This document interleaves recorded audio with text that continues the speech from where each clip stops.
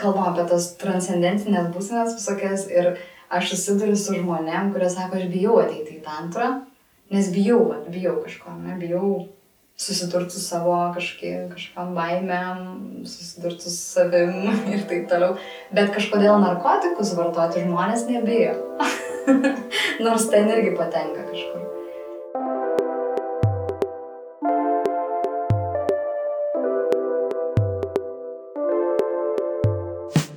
Sveiki, su jumis Nebegėda LT tinklalaidė Sultis. Ir aš, Julija Šatkauskaitė, dažniausiai su jumis kalbu apie santykius, seksualumą, ryšį su savo kūnu ir sąmoningumą. Na, o šios dienos tinklalaidės tema apima praktiškai visus šitos dalykus. Šiandien su manimi yra Danguolė Petrikaitė, kuri yra tantros mokytoja, taip pat ir aktorė, ir gydytojai klounai narė, tai manau tikrai bus labai įdomus pokalbis. Su Danguolė mes susipažinome nuostabioj stovykloj gamtoje ir dabar, kai kalbėjomės, tai abi supratom, kad būtent tais metais, tai yra prieš 6 metus, Danguolė sutiko ir savo tantros mokytoją ir pasuko štai šituo keliu. Labas, Danguolė. Labas. Taip, man, pavyzdžiui, įdomu būtų, ko gero, dar nesutikus savo pirmojo tantros mokytojo, tu jau kažkokią turėjai patirčių, kurias paskui atpažinai kaip tantros dalį, ar ne? Jo, mes čia dar prieš mikrofoną pajungiant irgi kalbėjom, kad prieš 6 metus, kai susipažinom, įvyko tą pokyčių vasarą, pradžia į sąmoningumo kažkokį tai kelią. Kai aš sutikau savo tantros mokytoją ir pirmą kartą nuėjau apskritai kažkokį tai workshopą, kuris su tuo susijęs, kažkas apie tai, man buvo toks didelis boom, kad oh my god, aš visą laiką žinau, kad kažkas tokio turi būti, tik tai net nežinau nei pavadinimo, nei vardo, nei kas tai yra, nei kur kreiptis, nei apie ką. Čia iš vis toksai tarp eilučių dalykas, kur kažkas tai apie meilę, kažkas tai susijęs su seksualumu, kažkas tai su sąmoningumu, kad kažkoks požiūris į seksualumą turi būti kitoks, kad kažkoks ryšys tarp žmonių, jis gali būti kitoks negu šiaip ten švaistymas energijos ir taip toliau. Tai vat nebuvo kažkokių konkrečių momentų, kur susidūriau ir žinau, kad čia buvo tantra, bet tiesiog viduj, širdį visą laiką žinau, kad kažkas tokio turi egzistuoti pasauly, tik tai aš dar netradau. Geras.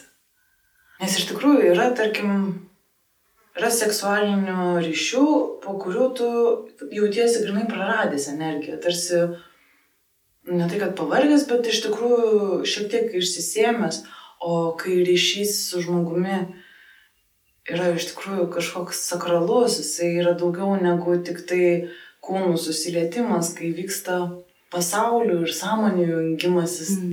Tai tas procesas yra visiškai kitoks, jisai neturi nei kažkokios pradžios, nei pabaigos aiškios, o yra tiesiog įkvepiantis ir kuriantis ryšys.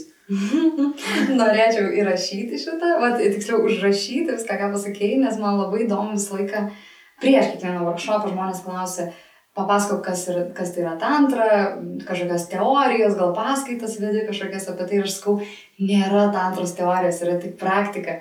Ir tantros teorija prasideda po workshopų, tarkim, arba po kažkokių tai žmonių patirčių, kai jie taip dalinasi, kas tai yra. Ir tu dabar viską susakėjai ir man atrodo, wow, kokia graži tantros teorija. Tikrai tai. Bet čia visiškai nuklydau nuo klausimo. Klausimas buvo apie... Apie tai, kad pirmiausia galbūt klausimas apie tai, kas sudaro tą skirtumą, kai seksualinis ryšys prideda ir papildo tave, o kas padaro tą seksualinį ryšį kažkokį švaistantį, išsekinantį. Čia labai įdomu, nes yra kartais patirčių, kur iš karto sutinki žmogų ir jauti, kad viskas tvarkoja ir labai, labai viskas gražu, bet ilgainiui vėl atsiranda švaistymas energijos. Dažnai, bent jau iš mano patirties taip yra. Gal kažkam taip nėra, bet aš žinau, kad yra būdų ir yra konkrečių pratimų, konkrečių sąmoningumo kelio tipsų, užduočių, kur Jeigu tai praktikuoji, gali iššaukti, tiesiog sąmoningai iššaukti tą gilesnį ryšį, jeigu abu žmonės to nori, arba netgi vienas pats su savim. Yra tantrinių praktikų, kurios yra apie tai, kaip paprastą masturbaciją paversti ritualu meilės savo ir kad tai nebūtų irgi energijos švaistymas. Nes kas būna? Tai įvyksta kažkoks pusiau nusičiaudimas, ar ne? Ir tada lyg gali tiesiog miegoti. Ir nieko, ir jautiesi kaltas, ir jautiesi kažkaip ten. Tai vat, ar tai būtų masturbacija, ar tai yra ryšys su kitu žmogum kažkoks seksualinis, viską galima perkelti į aukštesnį lygmenį, jeigu sąmoningai eini šito keliu ir žinai kaip ir kur ir tiesiog. Tai ilgainiui bet koks labai artimas ryšys, jisai gali nusivalkyti. Ir kartais jisai iš karto yra, kartais iš vis jo nėra, bet net kai ir iš vis nėra, jį galima išauginti. Aš niekada neminiu nei vardų, nei kaip atrodo žmonės, kai ateina į workshopus, tai yra konfidencialu, bet aš galiu pasidalinti, nes mes, jeigu norim pasidalinti, tai sakom, kad angelai arba deivės ir tiesiog tai yra konfidencialu. Tai va tikrai yra angelas ir deivė, kurie atvažiavo praeitais metais į mano stovyklą. Jie buvo ties išsiskyrimo riba, jie jau ir vaikų turi ir taip toliau. Ir jie sako, kad mes atradom kažką iš naujo po ilgo laiko, nežinau, gal ten 10 ar daugiau metų santuokos, kažkokį tai ryšį naują.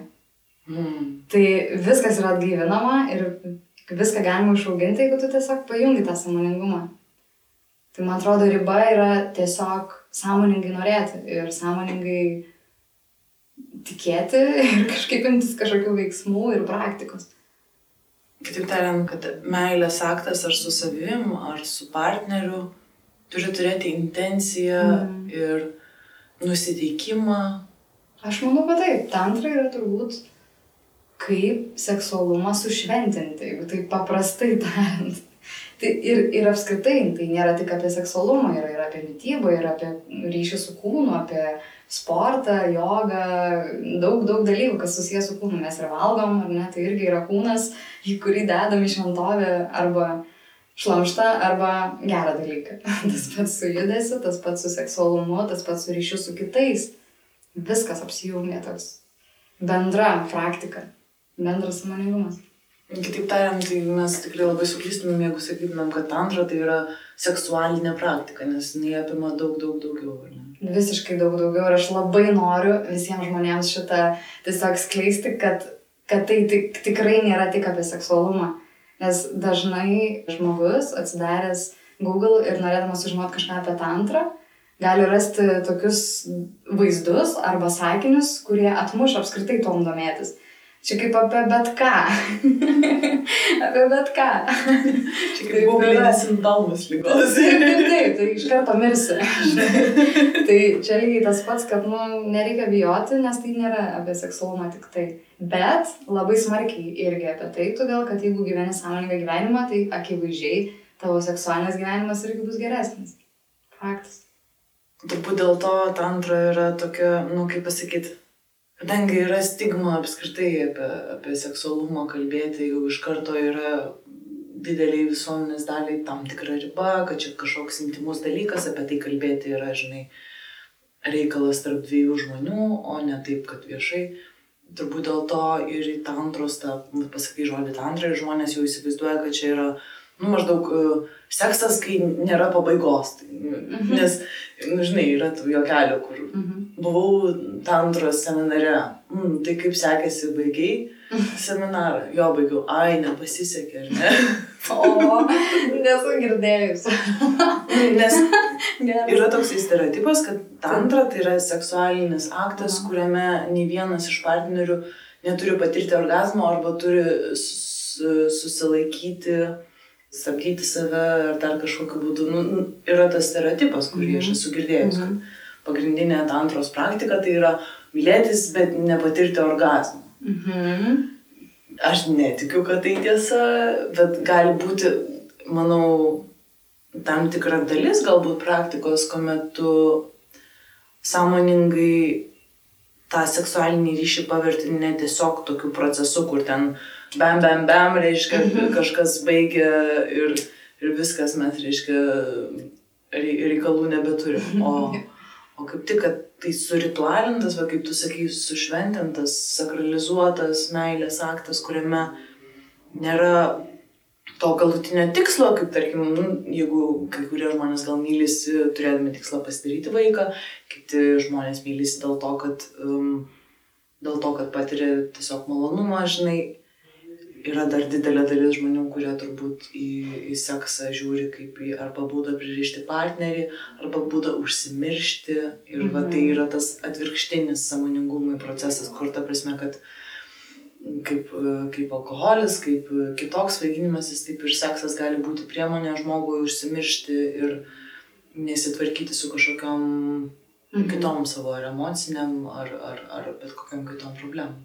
Tai šiuo atveju tantra tada tas ištesimas ar ne seksualinio akto, kuomet panaikinamas tikslas kažkam pasiekti orgazmą, būtent, o intencija ir tikslas yra būtent kaip įmanoma pajausti tą ryšį ir pabūti arba su savimi, arba su kitu žmogum maksimaliam atvirume. Dviejų žmonių meditacija. Tai yra, arba vieno irgi, bet jo, dviejų žmonių meditacija man gražiausiai skamba apibūdinant tą aktą ir tą ritualą, kaip aš vadinu. Dar kažką iš tą temą norėjau pasakyti ir tu taip viską čia gražiai dėlioji, kad atrodo knygą galima rašyti. Taip, aš nežinau, aš iš tikrųjų absoliučiai nežinau, kas yra tantra. Na, tai yra, galbūt, tai ką aš kalbu, tai yra visiškai mano iš kažkieno, reiškia, žmonių, kurie tą praktiką užsiema, iš pasakojimų, iš galbūt kažkokių tai ir patirčių, ir skaitimų susidarytas tas bendras įvaizdis, bet dėl to, žinai, ir šnekam su tavimi, manau, įdomu, ar tu panašiai tai matai, ar... Taip. Aišku, va, dabar prisiminiau apie tos orgazmus ir kad tai nėra tikslas, taip, bet netiesa, kad reikia susilaikyti. Aha. Nes apskritai vyrams yra tokia diagrama, kurios aš čia dabar neparodysiu, bet tarkime įsivaizduoti dvi linijas, vieną į viršų, vieną į šoną einančią, ne, kaip diagramos paišomas, ir įsivaizduoti, kaip yra kalneliai, bangavimai, kylantis į viršų. Ir jeigu yra paprastas seksas, tai būtų kalnelis, orgazmas, žemyn energijos lygis nukrito.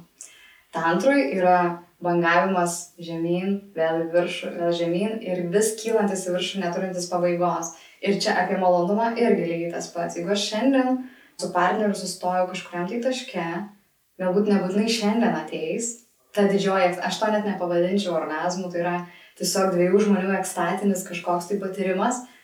Galbūt šiandien sustojomės čia ir rytoj mes nenusileisim žemiau, mes tik tai kilsim į viršų. Mes tik tai eisim aukštyn ir aukštyn. Tai taip, kad tai nėra pabaigos, tai yra tiesa, bet tai nereiškia, kad tai nėra pabaigos šiandien. Tai gali, ta prasme, kad tai tiesiog neturi pabaigos, jeigu tu eini ryšiu gilyn, tai eini į viršų ties kažkokia tai ekstazė vis. Jeigu šiandien atrodė, kad wow, tai rytoj bus dar labiau wow, poryt dar labiau wow. Jeigu tikrai. Bet ką labai noriu paminėti apie susilaikymą, čia yra labai svarbi tema, todėl kad turint omeny va šitą bangavimo diagramos, mano mokytojas sako use it, don't lose it metodas, kad tą energiją tik tai naudoti, bet visą laiką, pavyzdžiui, vyram yra nesveika susilaikyti. Yra kai kurios praktikos, kai kuriuose šalyse, kur yra naudojamas specialus susilaikymas ir kažkoks taškas, kurį paspaudus, lyg sustabdai ir sperma neišsilieja kanalais ir, žodžiu, kažkur tai užstringa ir tada gali būti uždegimai ir tada yra labai negerai. Tai daugelis tie, kurie pradeda praktikuoti tantrą ir nori nenuleisti kaip žmogiška kalba, ar ne? Tai jie dažnai pradeda praktikuoti tokius dalykus ir prisižaidžia labai. Todėl jeigu jau ateina tai reikia leisti tam išeiti. Bet tam, kad tai neįvyktų, taip yra geriau valdyti savo energiją ir, kaip sako, arba įtam galvos pastovėti, arba padaryti kažkokį tai kvėpavimo pratimą stiprų, kuris tą energiją pasklaidytų po kūną arba keltų į viršų. Nes kas ir yra su tantra, kad tu gali patirti orgazmą ne tik apačioj, ne toj pradiniai raudonoj čakroj, bet jinai gali kilti viršų, jinai gali būti saulės rezginy, toj oranžiniai čakrai, gali būti širdį, žalioj, gali būti gekle, gali būti trečioje aky. Ir jeigu tu keli tą energiją, tai gali būti žymiai stipresnis tas patyrimas. Tai nereiškia, kad jo iš vis nėra, bet jis tiesiog yra kitoks, kitur nukreiptas. Sako, kad jeigu pakeli tai iki trečios akies, tai gali būti kaip psichodelinis tripas apskritai. Oho. Ir aš žinau žmonių, kurie pasako tokias patirtis. Ir jie tai patyrė nieko nežinodami apie tantrą. Dar prieš susitikdami ir sako, ar aš normali, kad man taip yra? Sakau, čia yra wow. Žinau, tikrai tai yra. Nes man atrodo, kad kažkas su manim negerai. O taip merginos įsivaizduoja. Tai apie susilaikymą vyrams reikėtų, jeigu kažkas tai ateina tokio, tai kad jau norisi išleisti, tai tikrai nestabdyti, nes gali būti uždegimų ir taip toliau, tai yra nesveika. Bet norint patirti tos aukštesnius kažkokius lygmenis viso to ryšio, tiesiog net neleisti savo nueiti iki to the point of no return, kad nebegali sugrįžti, negali savęs valdyti ir sąmoningai tiesiog negali valdyti savo energijos. Tai yra apie energijos nukreipimą, galbūt į kūrybą, galbūt į žmogų, į santykių kūrybą, į kažkokią tai kūrybą, į veiksmą. Tai jo, ta energija tiesiog, tai yra energijos valdymas. Gyvybinės energijos valdymas. Tu labai gražiai užsiminėjai apie kvėpavimą, ar ne? Tarkim, kad vienas iš metodų, kaip išsklaidyti tą energiją ir neateiti iki jau to nesustabdomo taško, tai yra kvėpuoti, ar ne? Man buvo, iš tokių patirčių, kur aš, tarkim, galbūt savo galvoje identifikavau, kad man tai panašu į tantrą. Tai buvo tokia praktika, kai tiesiog su žmogumi tu susiglaudęs esi, ta prasme, guli ir tiesiog kvėpuoji, seki, kaip žmogus kvėpuoja, suderini savo kvėpavimą su to žmogaus kvėpavimu ir toje būsenoje būni, kur ir ten prasideda tokie keisti dalykai, kad, ta prasme, tu fiziškai, praktiškai nieko nedarai, bet tas meditacijos būdas, kai tu medituoji į kito žmogaus kvėpavimą, kitas žmogus medituoja į tavo, jisai sukuria tokį stiprų tekėjimą tarpusavyje, kad tiesiog net vizualiai, ta prasme, tu esi užsimerkęs, tai prasideda vizualūs visokie šviesos tekėjimai, tas toks kaip žiovulio, ne tai, kad tu nori žiovulio, bet yra toks žiovulio noras, tarsi, kuris pereina iki to, kad deguonį tu paduodi į visas smegenis ir yra tas keistas jausmas trečios akies čakroje, ar ne, kur darosi dalykai jau šiek tiek nebe taip paprastai suvokiami realybės kalba, kur ten viskas paprasta, čia mano koja, čia tavo koja, žinai. O tas vizualas pasidaro ir tu jame jausti kitą žmogų ir save kaip praktiškai persiliejantį darinį. Labai gražu, man net šiurpas nuėjo, kai tu pradėjai tai pasakoti, nes čia yra nerealu, kad daug žmonių žino tokius dalykus, jeigu eina sąmoningumo keliu ir patiria tokias patirtis. Ir tas man ir buvo, kad aš lyg žinau, kad kažkas tokio turi būti, bet nežinau, kas čia tokio. Tai jaučiu, kad net gal taip pat jautiesi iš tikrųjų, bet tu jau žinai, nes tu žinai, kad egzistuoja kažkoks dalykas kaip tantra. Nes aš iš vis nežinojau, man buvo toks, kažkas turi būti, bet kas tai, nežinau, tokio net nėra pavadinimo, atrodo. Po to atrandi, kad visas pasaulis jau gerus keletą tūkstančių metų tom gyvena. Tas dvasinis pasaulis, tas kitų sąmoningų žmonių. Tai jo, tai, kad tu pasakai, tai tantrui yra vadinama Shiva Shakti breathing arba circulating breathing, kai tu arba kartu kvėpuoji, bet šiaip circulating breathing tai daroma, kad kai tu iškvėpi, partneris įkvėpia ir atvirkščiai, visą laiką ir daugiau vyras taikosi, nes kaip moteris teka, o vyras dar yra toksai labai lengva pajusti, jeigu taip techniškai kas tai yra, tai tiesiog su rankom bandyti. Vyras pasiema vėjas už rankų, vyras iš apačios paduoda tavo energiją į apačią, į apatinės čakras, tu įkvepi ir per širdį jam atiduodi. Ir taip kvėpuoja ilgai ir irgi ten įvyksta daug dalykų. Tai va čia tam, kad pajusti, kaip tai vyksta, nes žmonės kai pradeda užsiimti kažkom, vat, tantros kažkokiais pratimais ar kažkom, sako, mums neišeina, čia kažkas nesigauna, čia mes taip dirbtinai kažką darom. Bet iš tikrųjų, vat, kai kuriem pavyksta natūraliai pajusti, o kai kam reikia tiesiog techniškai, mechaniškai daug praktikuotis, kai ateina. tiesiog ateina tie patys. Tai čia labai gražu tai, kad tu pasakai, man labai faina girdėti. Žiūrėjau, tikrai. Ir man labai įdomu tai, ką tu sakai, kad moteris teka, nes, nežinau, tarkim, kažkada esu patyrus tokį dalyką, kad ir paskui jis jau niekada nedingo iš mano gyvenimo, tai, kad kai aš patiriu malonumą, tai yra, kai aš patiriu orgazmą, pavyzdžiui, tai tą energiją aš galiu nukreipti į partnerį.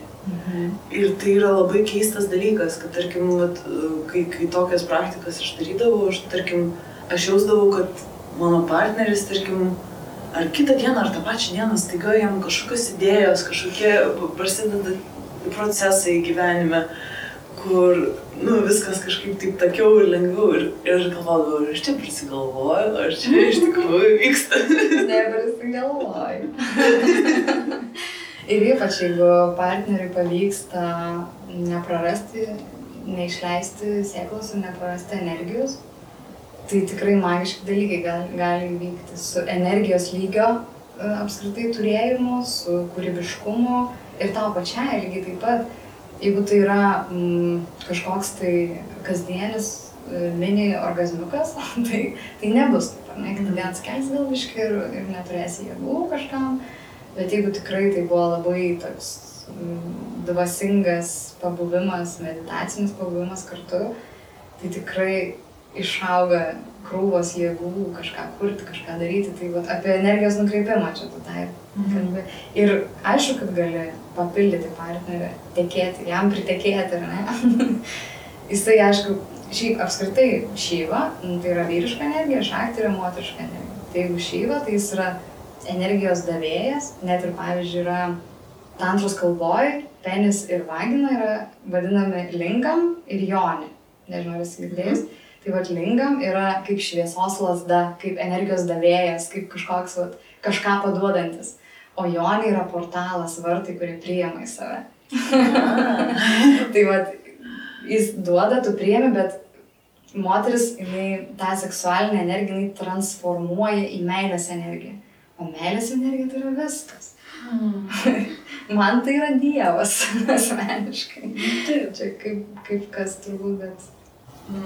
Jo, tas dieviškumas ir meilė, man atrodo, tas yra absoliučiai tapatu. Ir tai praktiškai visi tikėjimai panašų turi tą pagrindą. Tik tai paskui tai prasiskirsto, kažkokie atsiranda taisyklės, dogmos ir ne, kurios jau skiriasi dėl to, kad žmonės skiriasi. Bet pats dieviškumo pradas yra tikrai meilė ir tas meilės dovana mums yra pats sakraliausias dalykas, kokį mes turime ir kuris mums prieinamas. Ir taip paprastai prieinamas kartais. Taip, ir dar toks man atėjo, kad seksualinė energija yra taip visuomeniai nuvertinama, bet iš esmės tai yra energija, iš kurios viskas pasaulyje gimsta, absoliučiai viskas. Jinai tokia stipri, kad jinai gali pagimdyti gyvybę. Tai kaip mes ją galim nuvertinti, kaip mes ją galim taip švaistyti, atrodo net gaila, kaip kartais supurvinama šitas žodis. Taip. Seksualumas. Facebookas kiekvieną reklamą, kur yra sexual arba seksualumas, jeigu rašau, viską blokuoja. Man taip pikta. Oho. Net viduje šiek tiek pikta, kad taip nuvertinama šitą energiją, nes tai yra taip šventa ir gražu. Taip, iš tiesų. Kita vertus, tada, žmogus, tai yra viena pagrindinių gyvybės energijų, gyvybinių energijų. Ir žmogus, kuris yra sugėdinamas, užblokuojamas šitas kelias priimti pasaulį, jisai visą laiką tarsi yra nukreipęs prieš save, savo paties jėgas. Ir tada kažką nuveikti, neigiant tai, kad esi dvasinis kūrinys, esi kaip proto, kūno, emocijų sutvėrimas, bet kodėl būtent seksualumas yra padarytas tokiu užspaustų, tokiu gėdinamu, tai manau yra tam tikra kontrolės forma. Nes žmogus, kurio šita stipri energija yra pažabota, sugėdinta, jinai turi tik tai kažkokią tai užkaborį jo gyvenime, tai jisai iš tikrųjų savo patį gyvybingumą yra užsmaugęs. Labai daug galios atimama apskritai, nes tai yra labai galingas įrankis ir aš nesu dava ekspertė, aš daugiau tantros tos visos bendrinės ir labiau iš Indijos, iš visų ten Tailandų, kur tik tai pažvelgsi, visur yra tantros kažkokio atšakų, tik tai skirtingais pavadinimais. Bet aš žinau, girdėjus esu, gal nusišnekėsiu, nežinau, nes dava tikrai nėra mano arkliukas. Bet dava technikos buvo naudojamos tik tai ten aukštuomeninės, visokie ten tie visi, žodžiu, karaliai, ne karaliai, žodžiu, nes tai yra didžiulė galia viduj ir apie tai žinojo ne visi. Tai žinojo tik tai aukštuomenės visokie atstovai, valdžios atstovai ir taip toliau. Tai vat, aišku, kad tai yra užspausta tam, kad žmonės turėtų mažiau galios. Nes tai yra labai galinga, netgi yra sekso manifestacijos, kad jeigu tu esi toj būsenoj, tokio, kaip tu pasakai, kad kur nenupasakojama žodžiais ir kažkas tai aukštesnė patirtis, kur nebežinai, kur tavo koja, ar ne? Tai būnant toj būsenoj, tu gali išsimanifestuoti į kosmosą bet ką. Tai yra labai stipru. Tai yra susijungimas su tikrai jau kitais pasauliais, kitom energijom, kitų lygmenių ir kažkur tai kitur būti. Tai tikrai, tai yra labai galinga, labai stipru. Kaip yra malda, tai irgi yra kažkas tokio į tą pusę, kad gali melsti kažko, čia gali manifestuotis kažką. Tų kalbų ir žodžių yra daug skirtingų, bet reiškia tai tą patį. Nes realiai tu esi meditaciniai būsenai, kur tu tikrai nesi prote. Ir nesi prote gali tikrai daugiau padaryti. Taip, nes tada protas jisai nuostabus įrankis, bet jis labai mėgsta ribas. Tam, kad jis suvoktų, apimtų ir galėtų analizuoti, dekonstruoti dalykus, jam reikia, kad dalykai būtų riboti. Kad ir tu pats būtum ribotas ar to savo kūno supratimo, ar supratimo, kas sudaro tavo tapatybę. Taip, dvasinės praktikos visus, jos pasitelkia protą kaip įrankį ir tada jį padeda į dėžutę. Jo. Tai vat, kai padedi tą protą į dėžutę, tai gali žymiai daugiau patikėti, kad iš vis tu kažką gali daugiau. Tai manifestacija, man atrodo, šito vietoj yra labai lengva, nes tu jau tikrai esi pasąmoniniam lygmenį kažkokiam, kur gali pabendrauti jau. Transcendentiškai pabendrauti. Taip. Šiaip jau, ta prasme, bet kuo įdomus yra protas. Protui meilė yra absoliučiai nepažini, ar ne?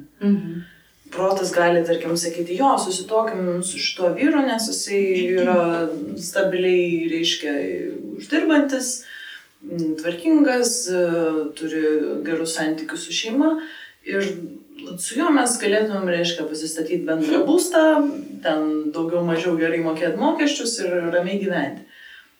Bet tai visiškai nėra apie meilę. Aš nesakau, kad proto balso reikia neklausyti ir čia, oi, ten jis su manimi elgiasi blogai, bet aš jį myliu ir čia protas, nes turbūt čia ne apie tai.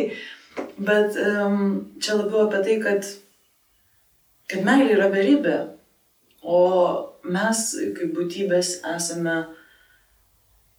ir beribės, ir kartu ribotos. Ir tai yra labai įdomus dualizmas, kad mes galime ir transcendencinius, nepažinius dalykus kažkaip per save perleisti ir su jais kartu tekėti. Ir kartu galime labai konkrečiai materijoje, proto pagalba susistatyti, susistiguoti dalykus ir kad jie vyktų taip, kaip pasakyti, pagal planą, pagal tą tokią struktūrą kažkokią. Dabar man kažkaip atėjo, atrodo visai kitą pusę, bet kalbam apie tas transcendentinės būsenas visokias ir aš susiduriu su žmonėm, kurie sako, aš bijau ateiti į tantrą, nes bijau kažko, ne, bijau susidurti su savo kažkam baimėm, susidurti su savim ir taip toliau. Bet kažkodėl narkotikus vartoti žmonės nebijo. Nors ten irgi patenka kažkur. Tai aš kažkaip visą laiką sakau, kad tantra yra dar ir būdas, kaip nevartojant patekti ten savo paties pagalba, savo paties energijos pagalba. Mes esam ant tie galingi, kad galim taip smarkiai save kažkur tai nežinau, transcendentint, kad čia turėtų mažiau bijoti žmonės, bet kažkodėl bet yra baisu, nes tu susidursi su savim, su kitu, su net protėvių kažkokiais tai įdėktais dalykais, tos baimės ir viskas. Užspaudimas, ko negalima. Iš kur atsiranda ta gėda? Kai tave užtinka vaiką masturbuojantis ir pasako, taip negalima daryti. Ir tada, negalima, tai aš čia kažką darysiu pasislėpęs. Ir va čia jau yra pirma sėkla, kur pasėja tau gėdą, baimę, nenorą kalbėti apie tai ir taip toliau, ir taip toliau. Tai tie, kurie augina vaikus. Tai, tarkim, vaikai jau kokių 4 metų, jie pradeda tyrinėti, masturbuotis, reiškia, rodyti vieni kitiems, berniukai mergaitėms, mergaitės berniukams. Ta prasme, tai yra toks natūralus, paprastas dalykas. Ir kadangi didelė mūsų dalis suaugusių buvo auginami su tuo tokiu, kad čia yra gėdinga, kad čia negražu, tai ta reakcija vaikus gėdinti ir perduoti toliau šitą estafetę keistą, šitą bejėgystės estafetę yra tokia natūrali ir tas gėdinimas toksai tapęs kažkokio proceso dalim, tai gėdinimas vadinamas auklėjimu, kas yra absoliučiai atvirkštinis reikalas. Auklėjimo būdas, spalva, tipas, bet iš esmės tai nebūtinai tu esi išauklėtas gerai, bet kad žinai, kad reikia slėptis. Taip. Aišku, aš jau girdžiu galvoju, kaip ta prasme. Tai ką čia, visi tipo nuogi vaikščiotų, čia maždaug bet kur gatvėse užsimtų seksu, tai čia necivilizuotų, žinai. Toks požiūris yra ir jis dar vis labai labai stiprus. Bet kas yra įdomiausia, tai ta pati tantra, ar ne, jinai niekada neįvyks ten kažkur tai tokiom aplinkybėm, kur tipo tarpuvartį ir dar kažkaip, tai čia negali būti apie tai kalbos. Taip. Man atrodo, jeigu nebūtų užspausta, būtų kur kas mažiau visų ir išprievartavimų ir visų tokių dalykų, nes kai yra užspausta, neleidžiama, tai prievartavimai vyksta ne tik gatvėje už kampo pagavus, prievartavimai vyksta šeimoje. Ir 97% turbūt moterų ištekėjusios jaučiasi prievartavimu. Tai ar čia yra normalu? kai net nežinai. Ir aš esu tiek istorijų girdėjus, kur vyksta seksas, paprastas, ne kažkoks dvasingas, moteris verkia, o vyras net nemato. Jam net neįdomu, nes jam reikia. Tai iš viso, tarkim, tą temą kalbant, kad sutuoktinio prievarta pripažinta nusikaltimu tik tai dar ne taip senai ir net ne visose valstybėse, iš tikrųjų didelė dalis pasaulio nelaiko sutuoktinio prievartos prievarta, tu net negali, ta prasme, čia taip turi būti, o kaip ne? Taigi turi būti pagal kažką. Jo, tai čia yra labai daug moterų ir man kas keisčiausia, kad aš sutikau ir angelų, kurie taip jaučiasi, vyrų, kurie ateina ir sako, ką čia moteris, aš ir jaučiaus prievartaujamas. Taip, kad nereikia čia mums moterim būti tokiam vargšeliam, nes ir vyrai taip pat, aš žinau, kad aš anksčiau labai daug už moteris, kad taip, vyrai turi eiti su sakralumu, kad čia yra deivė, kad tai yra daugiau nei kūnas ir taip toliau. Ir tada susidūriau, kad ne tik moteris taip jaučiasi, bet ir vyrai. Ir man buvo nuostaba, kad tai iš kitos pusės gali būti. O aš maniau, kad čia tik vyrai nori tik seksą. Pasirodo, ne. Tai irgi didžiulė stigma, ta prasme, jeigu moteris nori, o vyras Ne, ir tada yra, bet tai čia vyro pareiga ir tas stereotipas, kad vyras visą laiką turi norėti, tai palaukti, tu ne vyras, čia baisu. Šitie dalykai, iš tikrųjų, ta prasme, kai sakralus ir tas kosmogonijos lygmens ryšys paverčiamas kažkokiu tai kaip buitinė prievolė, kaip namų ruošos darbo, nežinai, tai taip lengva susitraumuoti iš tikrųjų vienas kitam, nes kaip bebūtų, ta prasme, mūsų tas intimumas ir tas santykis, kuris būtinas gražiam seksualiniam ryšiui, jisai net ir būnant sąmoningu, net ir su visom aplinkybėm ir pasiruošimu ir sakralumu, jis vis tiek yra didelio pažeidžiamumo būsena. Tu išeini iš savęs ribų, tu tam tikrą prasme, dėl ko ir vadinam tai transcendentiniu dalyku, nes tu šiek tiek bent jau išlipi savo ego ribų, tu arba dalyvauji tame procese suteikdamas malonumą savo partneriui ir tai jau yra tam tikras savo poreikių pastatymas į antrą bent jau vietą, arba tu leidi kitam žmogui suteikti tau malonumą, arba jūs kartu keliauja to malonumo keliu, bet jisai būtinai reikalauja tam tikrų ribų ištrinimo. Ir tada, kai tos ribos yra ištrynusios, kažkokius neatsargius dalykus padarant yra labai lengva įskaudinti kitą žmogų ir labai lengva įsiskaudinti pačiam. Lygiai taip pat, kaip neklausom, bet kažkokiam seksualiniam rituale, taip neklausom ir gyvenime visiškai. Ir jeigu išmokstam klausyti gyvenime, išmokstam ir ten gal klausyti.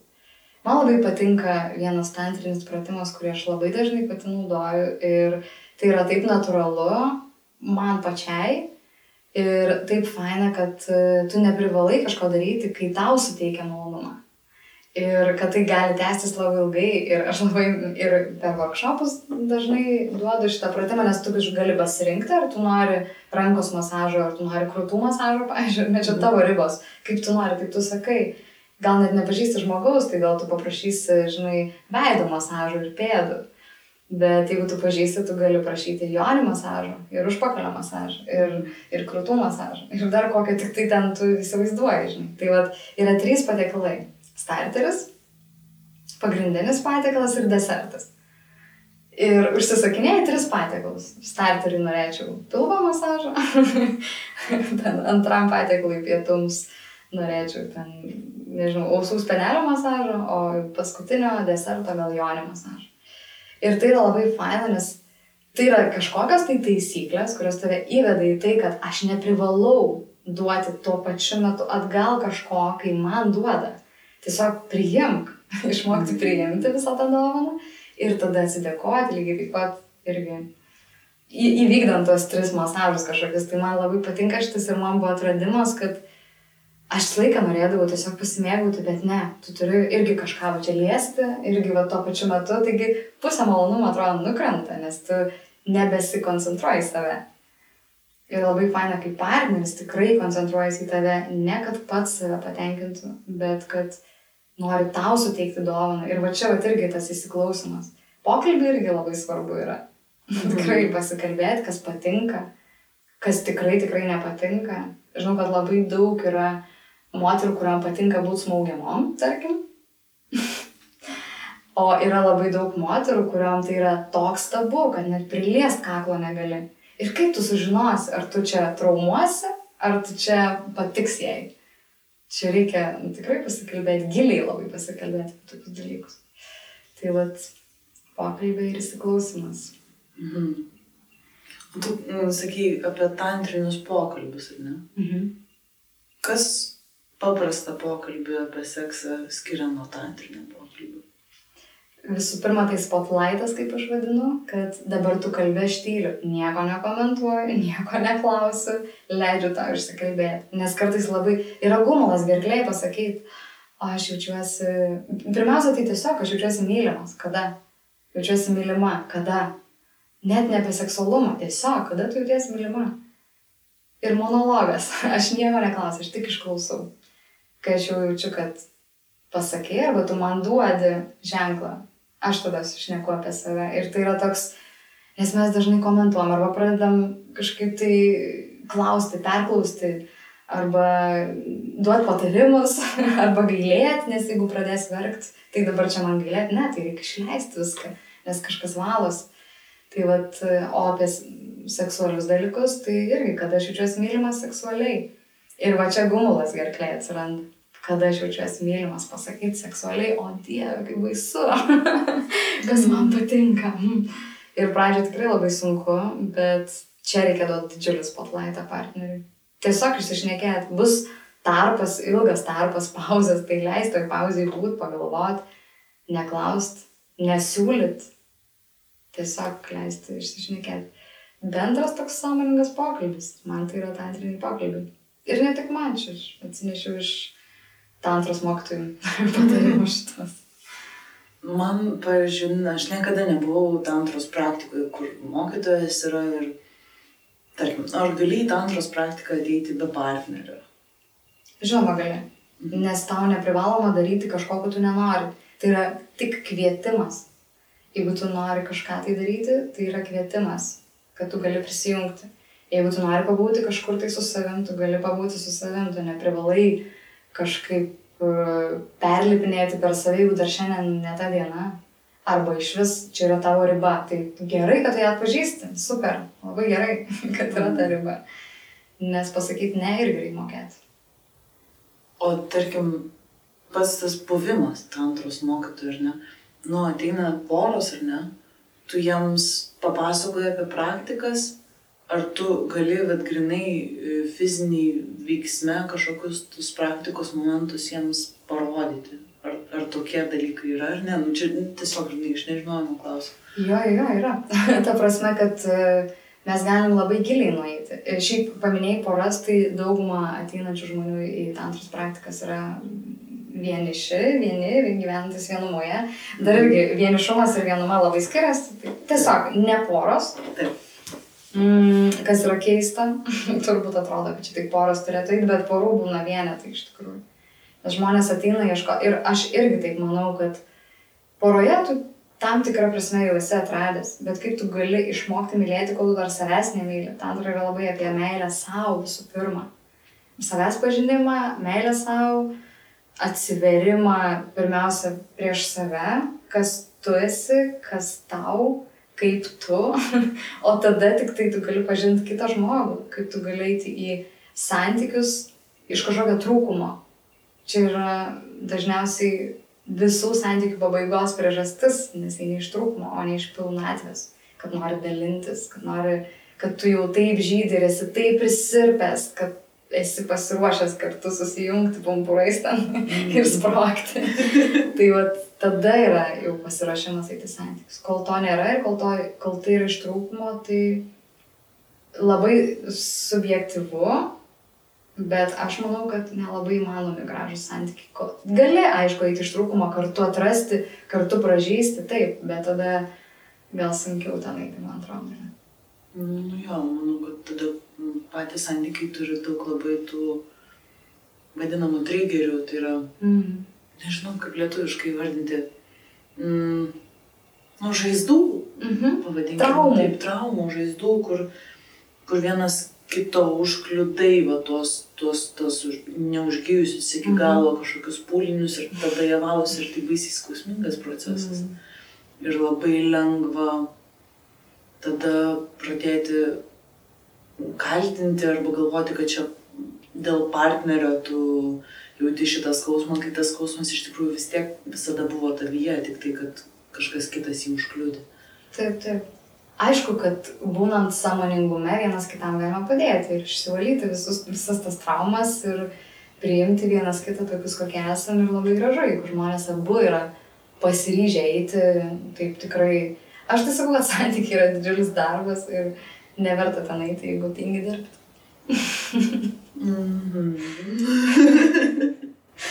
Bet jeigu esi pasiruošęs dirbti ir nori susitikti su savim, tai yra labai gražu. O tantra gali užsiimti, pavyzdžiui, 2 moteris arba 2 vyrai? Čia aš manau, kad nėra ribų tam, nors aš žinau, kad yra mokytojų tantros, kurie sako ne, joni ir lingam yra sukurti būti kartu, kad tai yra ne veltui, kad Joni Priyama Lingam ir tai yra Šiva Šakti ir panašiai, bet vėlgi čia yra tik tai fiziologija. Tai jeigu mes kalbam apie Šivą ir Šakti energijas, tai kiekvienam iš mūsų yra ir Šiva, ir Šakti, ir aš turiu vyriškumo, ir turiu moteriškumo, ir kartais tai irgi galbūt trukdo, kad aš gyvenau ten, tarkim, be tėvo, vėl ten ateina iš ten traumos, gyvenau tik su moterim, vadinasi, užsiauginau savyje vyrišką energiją smarkiai. Ir čia prasideda, kad tikrai, man atrodo, kad energetiškai tai viskas yra įmanoma. Nėra čia atsakymo. Tikrai nėra. Vieni sakys taip, kiti taip. Man irgi kažkaip, labai artimas tas mąstymas, kad aš savyje atpažįstu ir vyriškas, ir moteriškas energijas, ir bent jau dabar aš tikrai pradėjau jausti, kada aš veikiu iš vienos, o kada iš kitos energijos rūšies. Tai vėlgi yra ir praktikos tam, tarkim, man viena artimiausių praktikų yra cigūnas, ir kas irgi ir su joga ten niekas nesikerta, viskas ramiai. Kur tu pradedi atpažinti, kada tu semiesi iš moteriškų, tokių ir minkštų energijos šaltinių, kada tu nori būti griežtas, strategiškas, bet vėl, čia tokie stereotipai galbūt, kurie iš principo tiesiog nuo kultūros ir tos visos mūsų išsiugdytos konteksto idėjos pavadinami vyriškais ir moteriškais, tiesiog tai yra energijos rūšis, tai yra kaip kietas, minkštas, šaltas, karštas, tos binarinės opozicijos jos nebūtinai turi būti naudojamas grynai lytiškumo sampratoje, nors mes esame pratę, kad vyras, moteris, ten vyriška ir moteriška energija ir įvardinti dalykus, kurie yra jos priklausomi. Tiesiog skirtingos energijos rūšis. Judėjimas į priekį, padavimas kažkas tokio, va čia yra ta visuomeniai suvokiama vyriška energija, o tėkmė, kūryba, kažkoks švelnumas, moteriškumas lyg, bet iš esmės tai yra ir kiekvienam vyrai yra to moteriškumo. Ir va čia irgi kartais traumuojami yra berniukais už tais ir irgi tada prasideda atsiliepia santykiam ir savęs pažinimo ateityje ir visam gyvenimo keliai. Tai jo, tikrai nėra tokio dalyko kaip vyriška ir moteriška. Yra duodu ir priimu. Pavyzdžiui. Taip, pavyzdžiui. Kada supratai, kad, tarkim, gali mokyti tantrą? Čia yra labai klausimas geras. Todėl, kad labai dažnai žmonės užduoda klausimus, ar aš einu pas sertifikuotą mokytoją ar ne. Tai, ką jinai šneka, čia net nėra tantra. Visokių gauni laiškų, aš esu gavus apskritai, kad mane demonas apsėdo ir kad man reikia egzorcizmo. Tokių laiškų. Tai, viskas okei, aš priimu, ačiū, kai tikrai reikės pagalbos kreipsiuos. Bet esmė tokia, kad man tikrai atėjo impulsas dalintis tada, kai aš pati savo viduj, širdį galiu pasirašyti sertifikatą už tai, kad aš nugalėjau savyje labai daug baimių, labai daug išsivaliau traumų, labai pajutau didžiulę naudą, ką man tantra davė. Ir tada aš tiesiog negalėjau sėdėti kamputį ir tylėti, apie tai nekalbėti, apie tai neskleisti. Man tiesiog visam pasauliui norėjosi pradėti rėkti apie tai, kad tai egzistuoja ir kad tai reikia skleisti. Ir aš atsimenu mokytojai, aš šią vasarą turėjau atsiskraidinti jį ir daryti kartu stovyklą, bet žinom, kas vyksta, tai nepadariau to, bet aš daug iš tavęs išmokau ir visą kitą, bet žmonėms reikia sertifikato. Sako, tai aš tau, jis sako, jau seniai išrašiau, tau reikia popieriaus? Sako, atvešiu aš tau tą popierių. Tai taip juokingai iš tikrųjų, kad man atrodo, didžiausias sertifikatas yra impulsas, kai tu nebegali tylėti. Aš pradėjau pirmiausia draugam pasakot, kažkokius tai problemų sprendimus siūlyt, kažkokiom praktikom, dalintis savo patirtim ir man tiesiog pradėjo manęs klausinėti, kodėl tu nieko nevedi, kodėl tu nieko nedarai su tuo, čia tu tiek ir tiek žinai ir panašiai.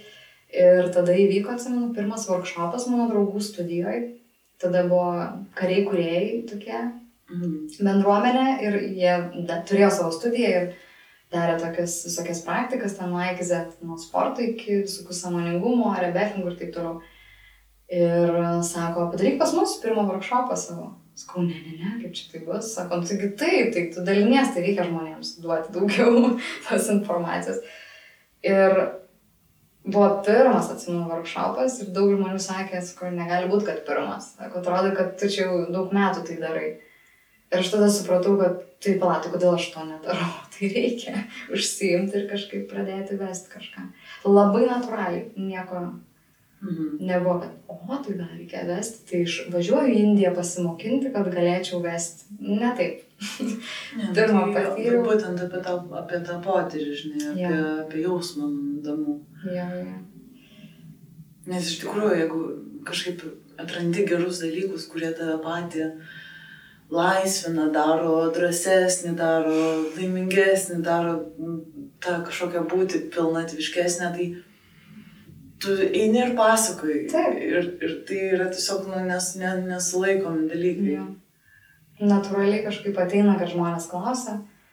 Aš gal ir norėčiau nebevesti. Taigi yra ką veikti gyvenime, taigi yra tikrai daug ką veikti. Čia kartais net altruistiškai būna iš tikrųjų, kad reikia pasidalinti, jau seniai buvo workshopas, reikia padaryti. Ir toks ateina viduj, kad reikia. Kažkas tai veda ten, tai tiesiog natūraliai. O iš vienam su savim daromų tantros praktikų, gali kokią nors vieną papasakoti? Tai visų pirma, tai nustoti gėdintis ir nustoti save kaltinti, kad tai darai.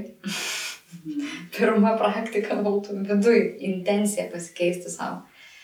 Šiaip mes kaip ir darom tas praktikas bendrai, atrodo labai keistai skamba, bet kai tu pasižiūri tai su visų šventumu ir pasižiūri tai su noru mokytis ir save išgydyti, tai eini kaip pas daktarą, aš sakyčiau. Tai tada visai kitaip viskas ir atrodo. Ir aišku, ten nėra taip, kad tiesiog visi sugula ir masturbuojasi. Nėra taip. Taip galėtų atrodyti. Mes labai švelniai einam prie to. Labai pirmiausia akių kontaktas, pirmiausia apsikabinimai, pokalbiai. Vienas toks workshopas, jisai trunka apie 5 valandas pas mane, nes tai yra trumpiausia, kas gali būti, jeigu eini giliai į savo vidų. Bet ką aš siūlyčiau žmonėm, kurie, pavyzdžiui, bijo eiti kažkur į praktikas ir panašiai, tai tiesiog, aišku, kai nėra vedimo, labai sunku save kontroliuoti. Ir labai sunku save, kaip aš sakiau, nenueiti iki to the point of no return, kad tu nebegali sugrįžti. Bet ką pirmiausia reikėtų daryti, tai tiesiog susidėlioti savo švarę aplinką, susikurti savo sakralią atmosferą, pradėti nuo tokių paprastų dalykų, kad šiandien aš savo duosiu meilės. Tiesiog. Ir tu žinai, kad tai bus, kad kaip aš einu į vonę, nes šiandien man reikia atsipalaiduoti, lygiai tą patį, pasidarai savo ritualą. Daug žmonių, tie, kurie eina sąmoningumo keliu, aš žinau, kad bent jau aš ir žinau, susiduriu su draugais ir žmonėm, kurie yra susikūrę savo maldas, pavyzdžiui. Tai nesvarbu, kuom tu tiki, nesvarbu, kokia tavo ta malda, bet gal prieš tai atlikti kažkokį ritualą, savo ritualą, kažkokį. Pasismilkyti, užsidėk žvakučių, gal pasimelsti, gal kažkaip susimti su savo širdim, pamedituoti, bet tiesiog turėti ritualą prieš tai, kad aš einu į tai su sąmoningumu ir kad aš neinu iš karto, tarkim, prie savo lytinių organų, ne prie savo jonį, bet leidžiu savo, suteikiu savo gal rankų masažą, gal pečių, gal krūtinės ir tikrai neskubėti, o su savim būti ir leisti savo neskubėti, tiesiog būti meiliai savo tokioj. Vėlgi, jeigu nori patirti kažkokius tai aukštesnius orgazmus arba multiorgazmus arba orgazmus esančius aukščiau negu pradinė čakra, tarkim širdį ar kažkur, tai čia padeda kvėpavimas. Tam tikros kvėpavimo praktikos, dabar aš galvoju, ar įmanoma jų rasti YouTube, nežinau, reikės turbūt padaryti, kad žmonės galėtų rasti. Bet tiesiog elementarios kvėpavimo praktikos, kurios žmonės daro ir jogui, ar rebefingė, ar dar kažkur, tiesiog daryti tokias sąmoningumo pertraukas, kad aš nesu į tai, kad aš turiu pabaigti arba save iki galo kažkaip patenkinti, bet aš einu iš lėto į tai ir leidžiu savo kvėpuoti ramiai, galbūt padaryti kažkokią asaną. tada vėl, čia gali būti kūrybingas iki, nežinau, iki begalybės, bet tiesiog leisti savo būti meiliai, tokia fiziniai meiliai, kuri labai atsiliepia gyvenime į nefizinę meilę. Čia labai susijungia, jeigu tu myli savo kūną, tai myli ir savo sielą, myli ir kitus. Taip. Taip. Nes tas pirminis meilės šaltinis, jisai būtinai yra tavo paties viduje. Jo. O tai Danguolė, kada dabar nebegėdos klausytojas gali surasti ir kur tave, ar seminarus, ar workshopus? Šiaip viską sekti, tai galima mano tantros puslapį, Facebook'e, ten aš tikrai kuriu daug eventų, daug renginių. Dabar vasarą tai dariau labai daug Bernardinų parke, tiesiog atvirų, tokių workshopų prieinamų visiems, o jau šaltėjant orams tai leisiu į studiją. Tai puslapis yra Tantra Path to Sacred Love Facebook'e, o Instagram'e yra tiesiog Tantra Path. Tai labai lengva surasti.